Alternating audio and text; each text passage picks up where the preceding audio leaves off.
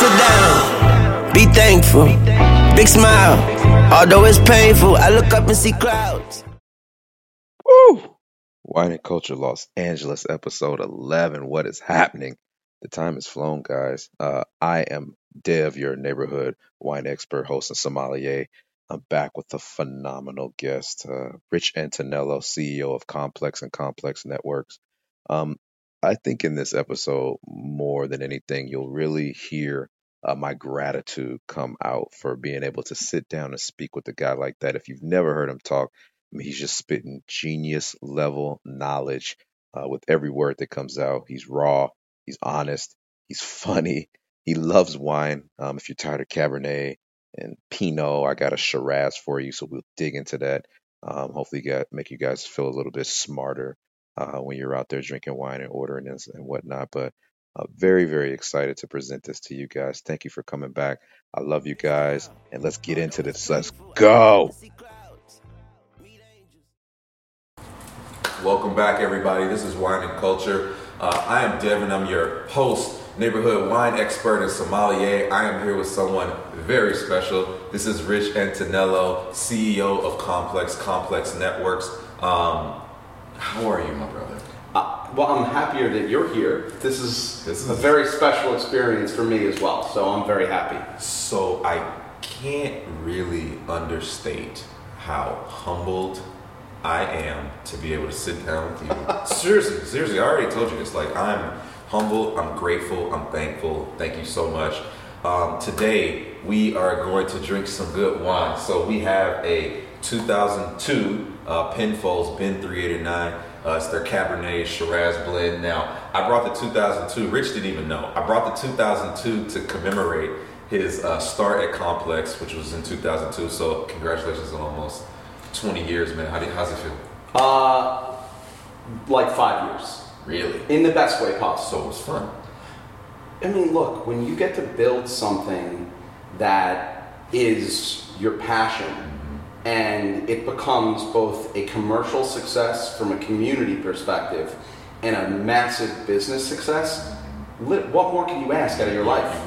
Like, it's as good as it gets. Yeah, man. As good as it gets. Complex is, mass success editorial. It's really been one of those things that has framed the soundtrack of my life. I'm just a ridiculous fan of Complex. Also, past that, a ridiculous fan of the how and the what and what you guys have put into it. We'll get into that. We're gonna jump into this wine really quick. So as I mentioned, we're drinking the 2002 vintage. Now, this is a little bit older vintage. I wanted to do something nice for Rich and Flex, but you guys can get the newest vintage. Go to wine.com right now, 2018 Penfolds Ben 389. It's a Cabernet Shiraz blend. If you like Cabernet, that depth, that body, you throw in some Syrah, you get some more depth and body. $69. It's $69. Fun fact about the 2018 that I'm telling you guys to go buy, it is the highest rated Ben 389 in history. They've been making it for 30 years. We talked about that. 30 years, and the 2018 that I want you guys to go buy is $69. It's the highest rated ever.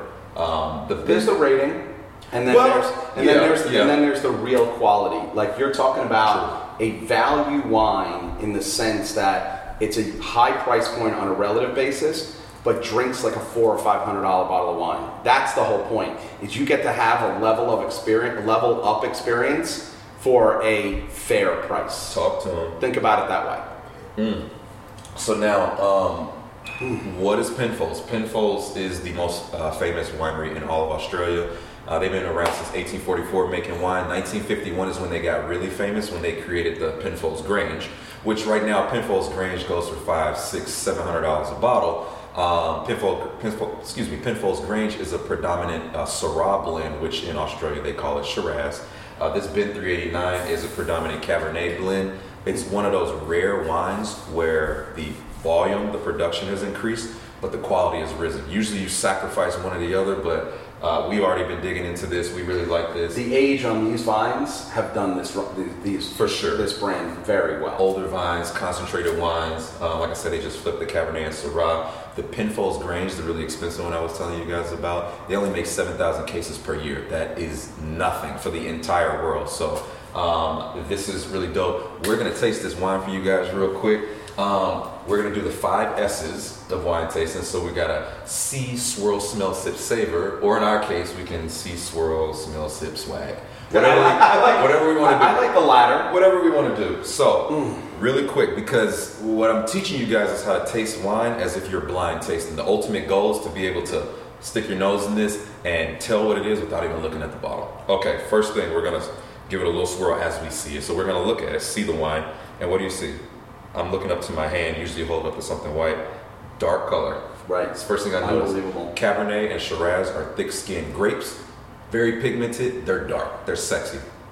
But even honestly, for something this old, even at the edges to have no brown, for sure, is unbelievable at this point. Rich is talking about rim variation. The older red wine, as red wine ages, it gets lighter, and so around the rim you'll see like a yellowish, orangish type of brown. And what he's saying is there ain't much. No. This thing looks young. That's right. The fruit is just not. It's a cougar. It is It's a fucking cougar. It doesn't look. That's a line that is outstanding. This is a fucking cougar. It is. So, and then when you're looking at it, I'm also going to swirl because I'm going to look at the legs. Again, legs only mean how much alcohol is in your wine. Knowing that this is from Australia, Australia is hot as hell. And knowing that Cabernet usually gets high alcohol, I'm going to guess this is 14.9. Oh, I'm going to say 14.9. It could be anywhere from what, 14 and a half? I haven't looked at it, I promise. 14.5. 14.5? Yep, I win. He won. It's all good. I was 0.4 off, but that's kind of a lot in the wine world. Okay, so we looked at the wine, we're swirling. Now we're going to smell. What you smell, brother? Ooh, it's changed. I mean, even from when I first... It did. It's softened. It was muted. When I say muted, I just means it was kind of hard for me to smell when I first smelled it. Now I'm like, it's coming alive. So I'm not getting as much fruit on the front, on the nose, even though it's there. Yeah, and usually, red wine is any combination of, red and black fruit. You can say blackberries, raspberries, strawberries, whatever. But this is, a minute ago we were smelling like vanilla. Right. So if I'm blind tasting this, I'm like, okay, this is a red wine. It's kind of old. Like, what am I really smelling? Maybe I know it's Cab, but I would not guess Syrah. At this point, I would not either. No way. I wouldn't guess that. No. Okay. I would almost, honestly, like, it smells like a Côte d'Aron. Yeah. It really does. Syrah as well. Yes, but I mean, it's like not as deep of a wine. It gives off a very subtle nose. It's for sure. And we've already tasted. The next thing we're gonna do is sip and savor or sip and swag, whatever you want to do. But it was still so imbalanced for being 19 years old. Tremendous. Okay, let's drink this.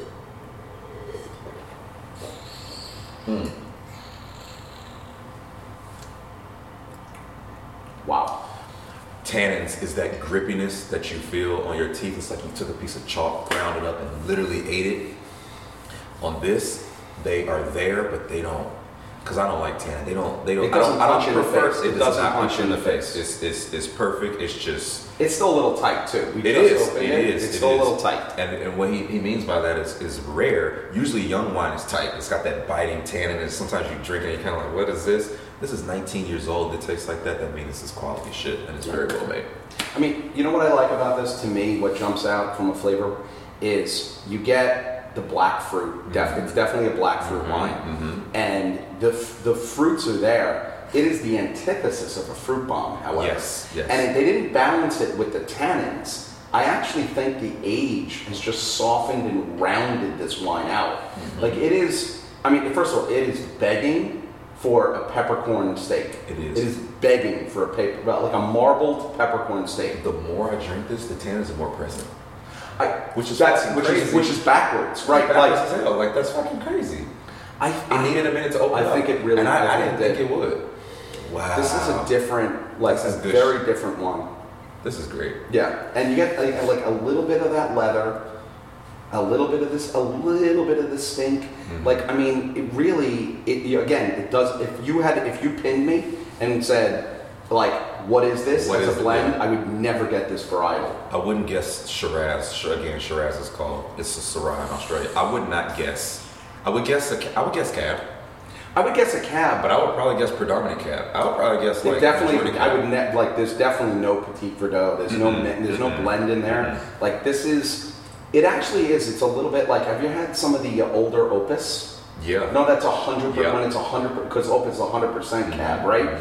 And you get those thinner years. That's what this reminds me of a little bit.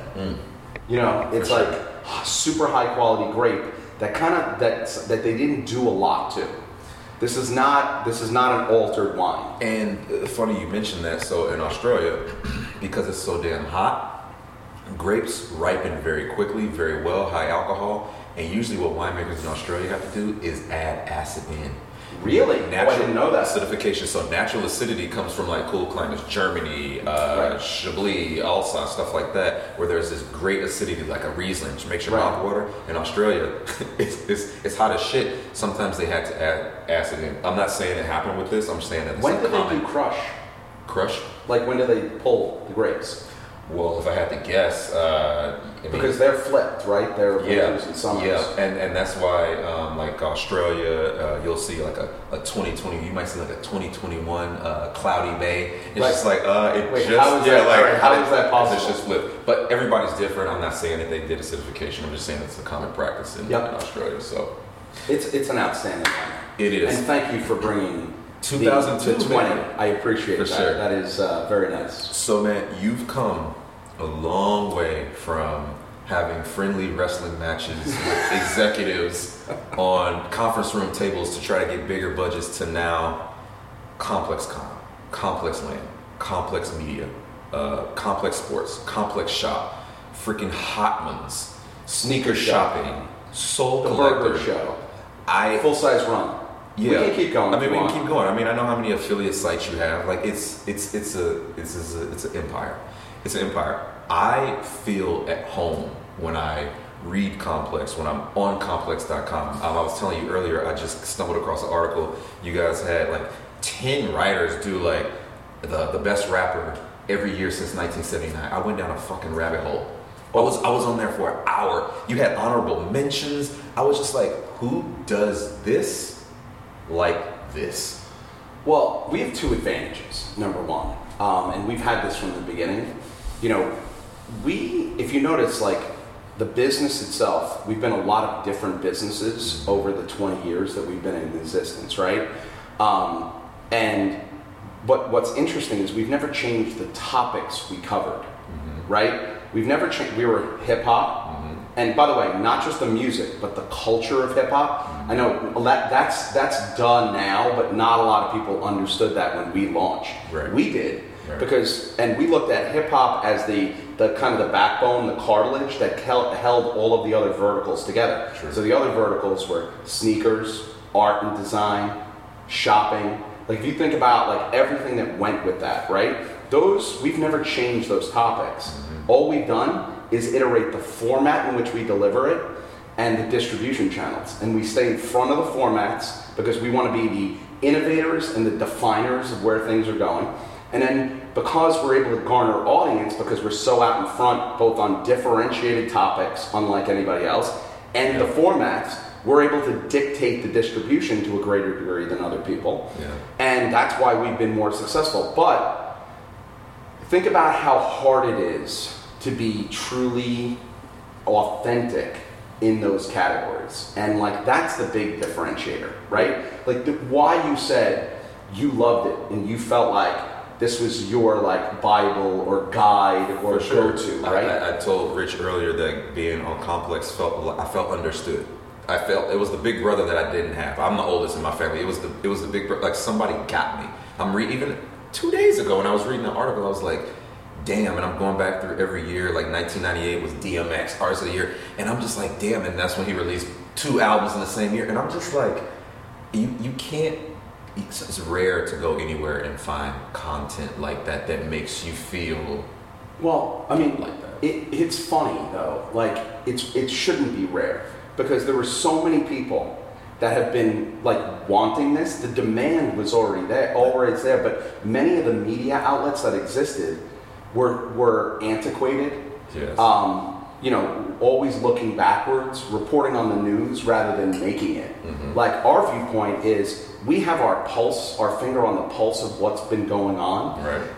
Not just in the streets, but everywhere, right? Like, I mean, literally, youth culture went from being something that was a component to what drives all of culture, right? If you think about social media, and adults now take their leads from kids. They follow the dances and everything else. Yeah. If you think about programming on TV, it's all taking its lead from what actually starts socially now. Yeah. And we're a brand that is at the forefront of that. And why we're at the forefront is being smarter from a business perspective, but really also is hiring people from the culture. That's what I was going to say. That's earlier. the big key. When you said it's rare, because it shouldn't be like that, and I want to say earlier, when you hire the people who know what we want, like, that is when you get the perspective of what people need. And I imagine it has to take a lot of confidence and bravery to believe in those people. Yourself, you're a sneakerhead, right? Yep. You gotta have a movement of people, like-minded people, to believe and say this is what people want to see. Well, you know what's funny though is I actually don't think it's brave in the slightest bit. Number one, what was I going to do when we had very small budgets when we first launched? I couldn't afford to go take a New Yorker writer and be like, oh, write about sneakers. Number one, the content would have been trash. For sure. And here's the other thing is, I couldn't afford it, Yeah. right? So part of it was necessity in the beginning, but even more so, I always felt like if we were going to be that relevant to the communities that we were finally shining a light on what the real narratives that were going on in those communities were, we needed to go inside out, not outside in. Right. This is not a voyeur's perspective. For sure. This is your brother putting his arm around you and let me show you the real way. Exactly. Let me tell you what's really up with this, right? And it sounds really easy in concept, but how that manifests is you got to have people that are brand fans and vertical experts first. I don't give a crap if they have a college degree. I never have. I don't give a crap if they went to the right school or have a journalism degree. If you're super passionate about what's going on and you have a voice, we're going to figure out how to make that work. Yeah. And to me, we can work on all the other stuff. Everybody else hires for the other stuff and then tries to train the passion. No wonder your content sucks. Yeah. I mean, I hate to say it that way, but it's just true. Question.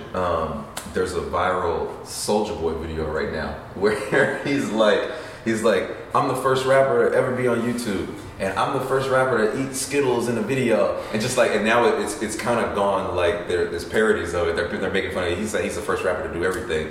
A lot of people don't know. First of all, I didn't even know that you guys were working with Nice Kicks. That's where I went to one of our first sites in our network. My Jordans back in the day when I could, sold out in the store or whatever. Nice Kicks. A lot of people don't know that Kim Kardashian was the first cover. Complex not our first cover, her first cover. Yes, Complex did Kim Kardashian's first ever cover. Do you feel a little Soulja Boy in that? It's like we were the first to do all these things. I mean, we don't look at it that way. We never think about it from the standpoint of getting credit. The question is who you're getting the credit from.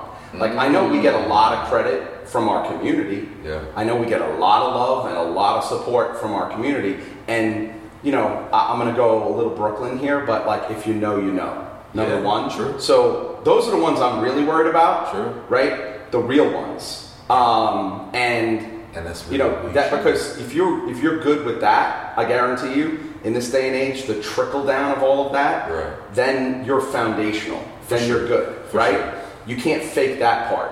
Now, the voyeur's credit, the press or other things like that, I mean, it would be nice to get it, but it really doesn't matter to us because I don't need the New York Times validation that we are the epitome of youth culture because honestly, they don't know. They're not the arbiters of it. Right. So it'd be great to get it, but no biggie.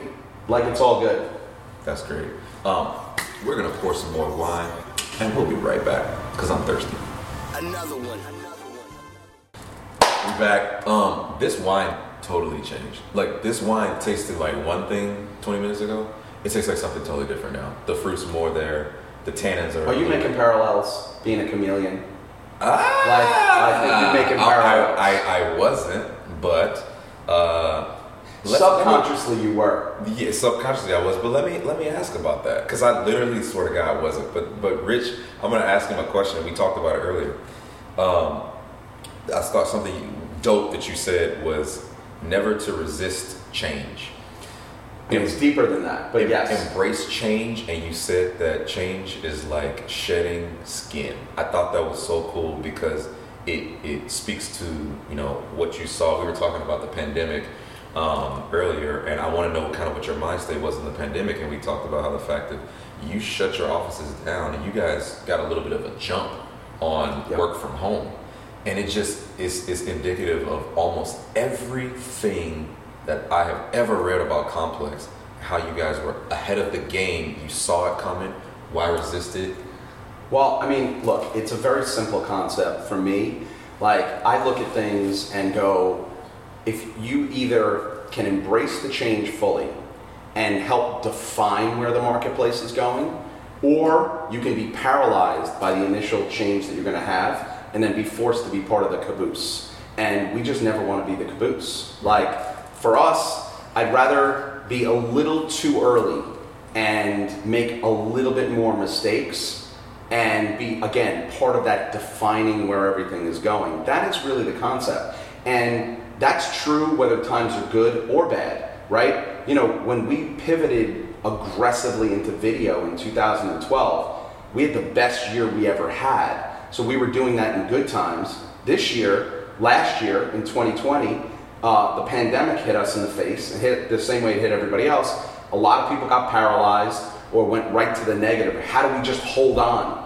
Well, my viewpoint is when no one else is spending or no one else is investing in new opportunities and they're just trying to keep it together, keep the wheels on, every dollar you spend acts like $5. Yeah, sure. So we went and we're like, well, wait a second, we're not going to be able to do a live event like ComplexCon. Let's do the best, most 360-degree experience that no one's ever seen before with Complex Land. You turn ComplexCon into Complex Shop into Complex Land, which is going on right now. I mean, it's just But it's an attitude. It's an attitude and a thought process. It's also a master class in how to pivot. And well, hold on. I'm actually gonna disagree with that as a statement, because a pivot usually is done at a duress, right? This isn't a pivot. It's an add-on. Like, we didn't turn our back on things. Like, we're going back to ComplexCon this year. We added something additional. Yeah, for sure. So I want to make sure that when people use a lot of vernacular in this. So do you want to make sure that people understand you're not pivoting from something a specific right? Gotcha. Exactly. Like there's a thought process. It's more of like opening your aperture to be more inclusive of more opportunities. For sure. Right. So I think it's a little bit more. We think of accretive of how do we add things to our already deep connection to consumers, rather than, and how do we optimize that, rather than how do we what's the new thing we can jump on chase? Pivot. We never chase. Pivot is not the word. That's right. Transform or just change. This is the most addicting wine I've had in a long time. No, it's fucking phenomenal. Again, cheers. I cannot say thank you enough, by the way.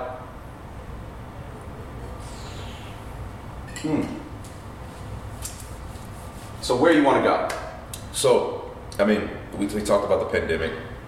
I like I said, we talked about change. I think it's really, really cool how you embrace change. One thing that we talked about, maybe alluded to earlier, is, and I want to talk about, maybe get a little nerdy. When digital ad revenue overtook television revenue for the first time in 2016, you had been on that train for 10 fucking years. That's right. Like, talk about the insight.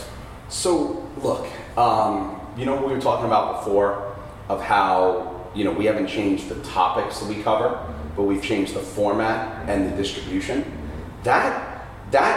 You can't define distribution. You can't define formats. That is driven by the consumer. But what can you define is the topics you cover, and the tone and narrative that you create. So we master the stuff we're in control of, and then we really iterate on the other side. So look, think about it. We finished 2006. We launched in May of 2002.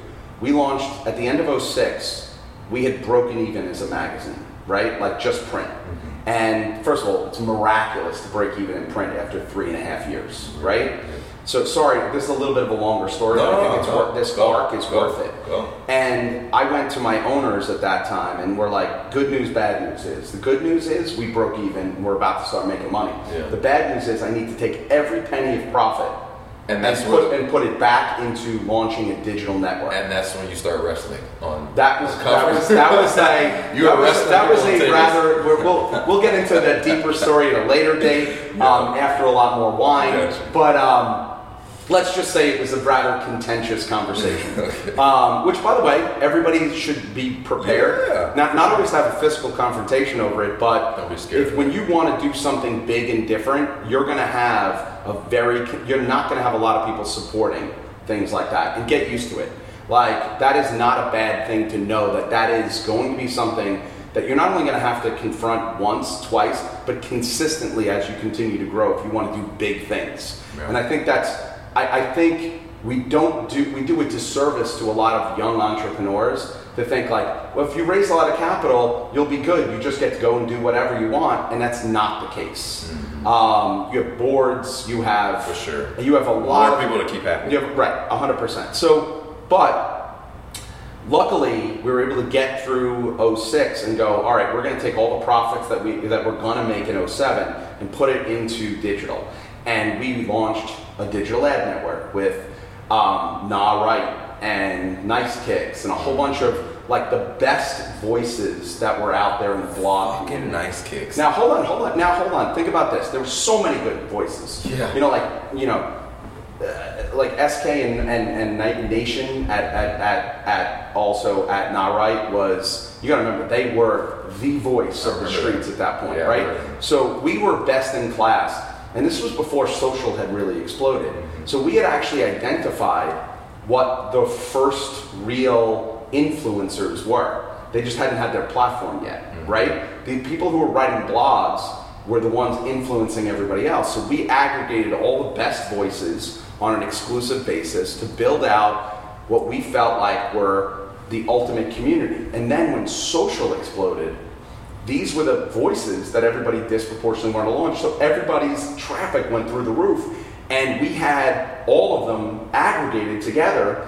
And we were able to really monetize them on a massive basis to the large-scale brands at that point because they wanted scale. Nobody would ever go buy Nice Kicks on its own, right? But when AT&T wanted to talk to youth, if you wrap Nice Kicks and Complex and Vlad and Nah Right and Hip Hop DX and everybody together, wow. You guys say Hip Hop DX? We had everybody, dude. What the fuck? Dude, everybody.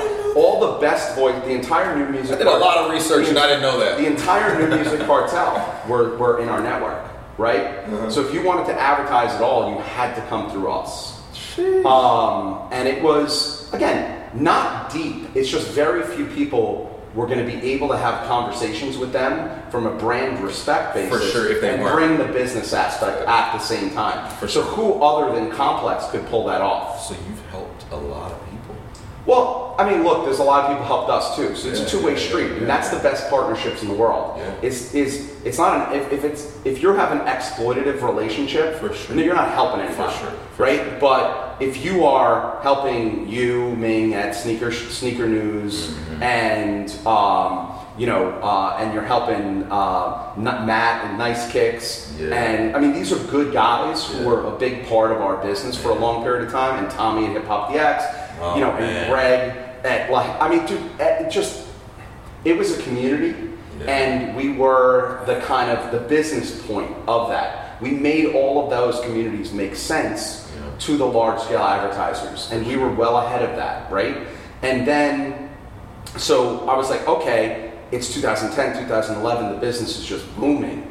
What's next, right? So the format innovation of going heavy into video was the launch of Complex News, which then iterated into the verticalized slate that we cut, which was Hot Ones and Sneaker Shopping and all these shows, right, that were really, we acted like a cable network that was speaking to a different audience on our platforms and YouTube in a different way. And nobody, at that point, YouTube wasn't really making a lot of shows. Like people weren't making 11 minutes, 22 minutes. They weren't making ready for TV formats. People were doing like, face the camera. We were like, no, let's do super high quality premium programming with celebs that are talking about the topics that are near and dear to us, that these kids really care about, and treat it with like big budgets and make it gorgeous. And I want to congratulate you on Sneaker Shopping and on Hot Ones,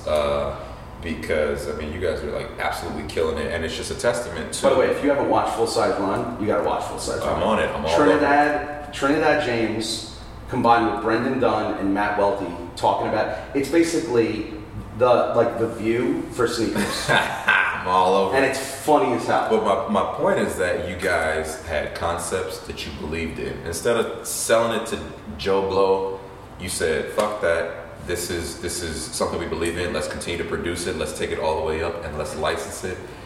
Well, you didn't give away your Well, you gotta own and control the IP. And when I say control the IP, it isn't just about the initial distribution that you're getting. It's thinking about it from the standpoint of how do you give it to the biggest audience, but how do we maintain the credit and the control around that? For sure. Right? We look at our distribution platforms not as distribution platforms and good partners in that, but we want to be able to take it to different regions, to different time periods, and we want to be able to monetize and optimize the windows that we actually have around this content. And if we're the creators of it, and we understand the audience better than other people, and we understand the marketing, and we're going to bring all of that to the table, then we should be able to cut better deals. And we have. Now, it took patience, real patience, and discipline to do all of those things. Patience to develop those audiences. These shows were not gangbusters coming out, right? You got to remember, it took a long time to build an audience around Sneaker Shopping. It took a long time to build an audience around Hot Ones. And then we could have cut the big check. But that would have been short money. Yeah. If you want to build an empire, you got to own and control. And we've spent a lot of time developing a library of hours and hours of premium content that is the best youth culture content out there, that is untethered to platforms that we can take anywhere we want and optimize from a window and a region perspective. He's dropping fucking jewels, just dropping jewels all over. I hope everybody's listening. It's not that deep. It's not that hard. It is not that hard. I know, but like this is like game. It's just like sprinkling game all over the floor. Think about who your real consumer is. How do you stay true to them? And how do you make the most money doing that with never rubbing the other side, right? Like you're maximizing both sides. And I just think a lot of people either look to exploit an audience and reverse engineer a business, which is just so fake. And honestly, you might have success during a small window, but you won't have longevity. Yeah. Or you have people who are like really savvy from a business perspective and are never able to gain the authenticity with the end consumer. For sure. So those are your two. And by the way, you could make a list on both sides of that, like ad nauseum, right? And we've watched a lot of people spend a lot of money not being able to find an audience, not being able to build really good content, and just not making a difference out there. And we look to do all of that together. That's amazing. How you enjoying the wine? I couldn't like it more. I mean, I really. That makes me feel really good because it's a special one. This is for you, man. Like I said, 02 was a big year. And now it's so juicy now. Hold on. And I mean, let's see what we got here. Hold on. Now, currants smells are coming different. out. But now it's spicier. 100%. Now it's spicier. It's a little warm on the backside. I mean, it is just. It's an unbelievable wine. It trips you out how wine will change over. So this is a quality. But hold on, can I jump in there? Sure. It sounds. A lot of these things sound intimidating, but honestly, these are very simple concepts. The best businesses and the best brands and the best people all evolve the way a wine does, right? It's all very interesting. Like you start out and you learn how to like balance yourself, right? And you make mistakes. Like that's like I look at like the mistakes you make in your career are like non-peak drinking of the wine. Like don't open it yet, it's not ready, right? Like not to make this weird. You're laughing, but you get these parallels, perfect. Right? Like it's like, I had a weird point at 18. Like I was just kind of like I didn't know, but then by 1921 I had rounded up. Right, you're the same product, same person. Just your time was right to drink, right? Yeah. And it's sorry to get all like philosophical. But you're right. But like this didn't taste like it did 30 minutes ago. Like it's changed, it's evolved. It's so fucking good. And the point of wine is to be able to enjoy it with great folks and have memorable times. And I'm going to make one very bad pun, but like what's funny is as this wine is opened, it's gotten more and more complex. It really has. Boom. And it's and it's a fact and it's a reality, right? Cheers, man. I also want to say one thing about. I know you're interviewing me, but I want to say one thing about what you're trying to do, and traditionally, wine has been something that has been very scary for a lot of people and very intimidating. And for me, I don't think it should be either of those. And I'm not talking about the price points and other things like that because there's plenty of great wine that is great value. You talked about one at the beginning of this. But wine is an experience that everyone should have 100%. With their best friends, with their families, 100%. As celebrations. 100%. And understanding the nuance, the history of this. There's so many great parallels and really deep references that can come and people can enjoy those things. It bothers me that it's something that is not enjoyed by more people. And I cannot give you enough props for, not only coming at a very interesting issue, in a very different way, but in a very approachable and real way. And that is, I hope that you're not just shining a light on a conversation that needs to be had, but I hope a light gets shown on you to make that conversation larger. You know how much I appreciate that? I really fucking appreciate that. It's important stuff. Technically, it's very similar to what we tried to do. We weren't trying to just build a big business. Yeah. We were trying to honestly speak to a whole bunch of people that had no place else to go for a narrative. You shed a light on for instance, the band Jordan 1s from '85. There's a fucking story as to why they were banned. Let's talk about the story. There's a story about this wine. There's a story about Penfolds Grange. There's a whole fucking story. So yeah, it needs to be told. And that's going to be the difference as, more and more influencers and more, the world is changing. The people that actually know and understand the histories and the references. We talked about the bridge. Are the ones that will play the long game and that will be around. Others will come and go. Yeah. And, don't be a participant or a voyeur. Be the definer. Get educated. Yeah, for sure. And we talked about at the end of the day, and this is about people. That's right. It's about educating people. We're going to drink some more wine. The best part's coming back. Just wait. Just hold on. We'll be right back. Another one. We are back. We just had a spirited conversation and drank some more wine. Always. This has been a humbling honor, but I'm gonna wrap up with a lightning round. Are you ready? I am ready. I got a couple quick fire questions to just throw at you. Go. Okay, you ready? I feel like this would be some background music, We can put it on if you want.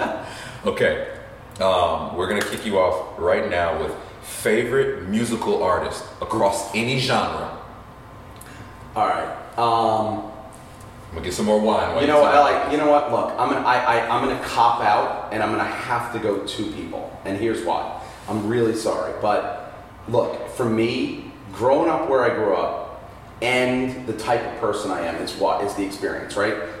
No one to me, and it's a little bit of a narrative of close to complex. I am a humongous Rakim fan, right? To me, the ultimate lyricist, the ultimate the flow, the whole package, right? Like Mr. MC, to me, right?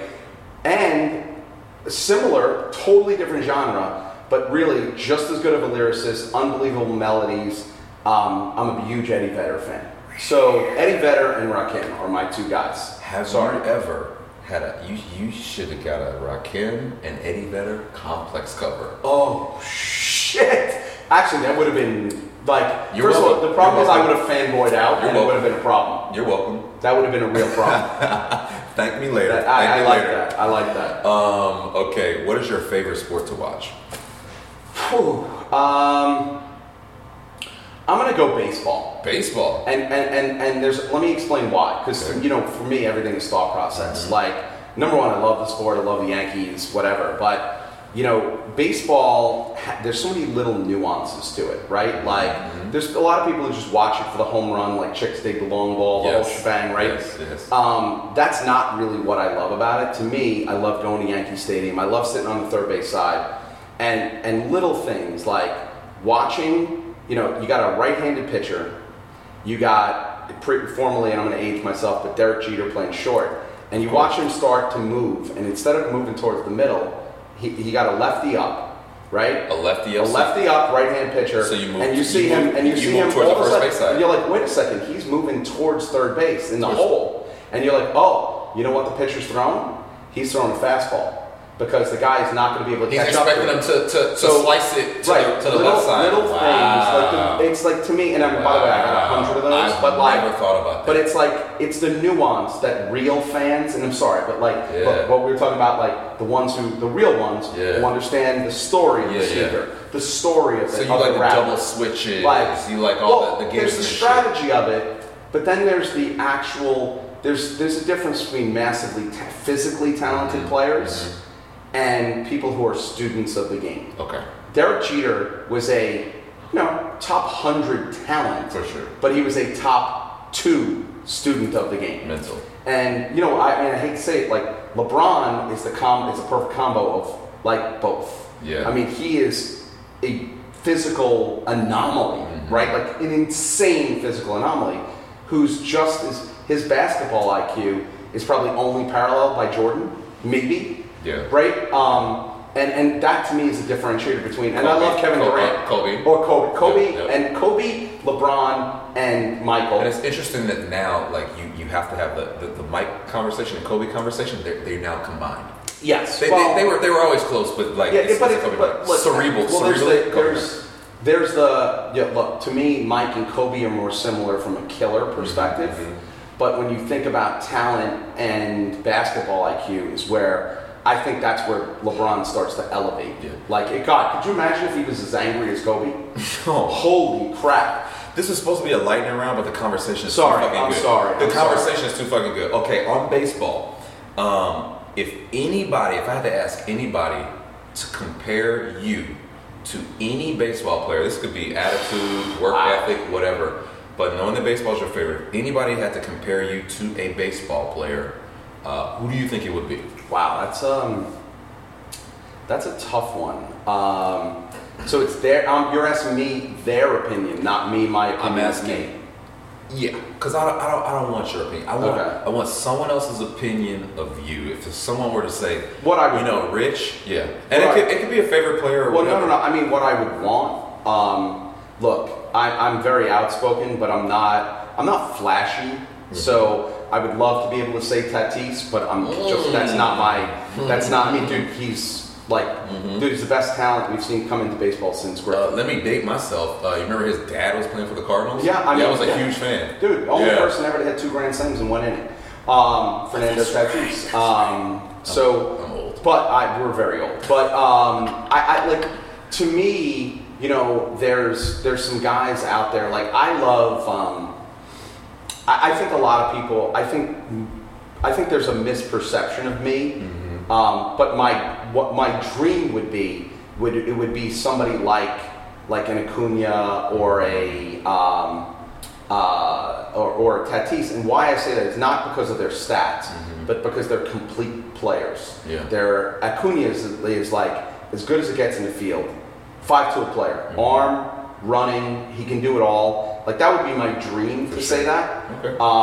Plus, he's also a tremendous teammate. Yeah. You see him, he's a leader in the dugout. Like, but I think more people would say Judge personally. I think more. No, but I think I think my team would say Judge. But you would rather have like a Mookie Betts type. I mean, the thing is, there's so many great leaders in baseball right now. Yeah. But I can't believe I even spaced on that. I mean, Betts is also the classiest guy. Well, he was Boston, so you can't. And you never hear him. That's the problem. But you never hear him talk shit, right? Ever. For sure. He has more fun than anybody on the field. He's passionate on the field. By the way, there's not anything that he can't do as well as anybody else. For sure. He's as good as it gets. Yeah. So, but I am also a humongous fan. Like, Judge is the closest thing I've seen to Jeter of, like, the impact he has on the team. And again, not just on the field, but he is obviously the one they look to. Like, he's the quiet leader of, like, that. His confidence is rock solid. Sure. He never puts himself first. He puts the team first every time. Yeah. And to me, that would be what I would want. Like, it's like, there's the skills, the all-around skills that I hope people think I have. But even more so, I would want somebody who always puts the team first. Gotcha. What is your favorite Complex cover? You gotta pick one. I gotta pick one? I'm not even gonna let you off the hook. I'm not gonna cop out then. I will. It's a pastel cover of Kanye, the Beastie Boys, and Talib Kweli in a golf cart in early, like I think it's like an 04, 05. Like it's like Through the Wire type time frame. I'll have to show that. And it is one of my, first of all, it's a beautiful cover. And it's pastel before pastel came back into. That was also off the record. That was going to be Kanye's first clothing name. Was supposed to be pastel, but that got killed. But that we were early on Kanye. We had the underground of Talib, and we had the Beastie Boys, who were like, the Godfathers at that point, and who were near and dear to my heart growing up where I grew up. And it was fun. Yeah. So it was everything that Complex encompassed from a mashup, all in one. And who else would have done that at that time? Exactly. To me, that's the epitome of my favorite cover. And then last question, who is the best rapper alive? There we go. Wow. Your opinion. Best rapper alive. You gotta pick one. I gotta pick one. There's 15 choices. Best rapper alive. Could be your favorite. Could be your personal favorite. But here's if you had to pick up best, you know what it is? Like the easy answers right now, like a Cole or a Kendrick. But I'm gonna still go, and yes, I'm old, but I'm going with the old guy, and I'm gonna explain why. I'm still gonna go Jay, and I'm gonna go Jay not just because of catalog, but because who has aged like that, who can still throw daggers. Like, dude, you put him as a feature on anybody's song still, and that's what's going to be what people remember. And I love Kendrick. I love J. Cole. Yeah, me too. I think J. Cole is smooth. Out of all the new guys, I love DaBaby. Like, I think he's a little bit of a throwback, right? Yeah, he's fun and he's great. But I will tell you, like, Jay just transcends, right? And he hasn't lost the sharpness of his tongue.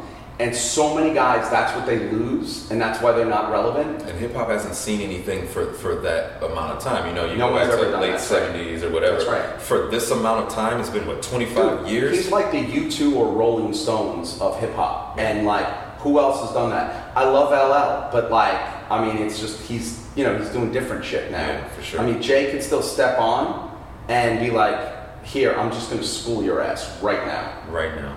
That's a perfect way to end an amazing, amazing day. This is Wine and Culture Los Angeles. I promise we're going to turn these cameras off and we're going to keep drinking. But thank you guys for being here. We love you. Rich Antonello, CEO of Complex and Complex Network. I'm Devin. We love you guys. Peace. Thank you so much. That's instead of the hookup off of the fucking hoodie, like you hook it up off the watch. No, yeah, for sure. Like, that's the adult. When you become an adult, that's the switch. I don't got the bright watch. I got the right watch. I didn't buy out the bar. I bought the nice watch. There's perfect, and then there's that. That was fucking perfect. I hope so. And then all this is gonna feel like a fucking dream. I know that somebody been praying for me. Head above ground and I could have been 6 feet deep. Out on these streets, wanna get out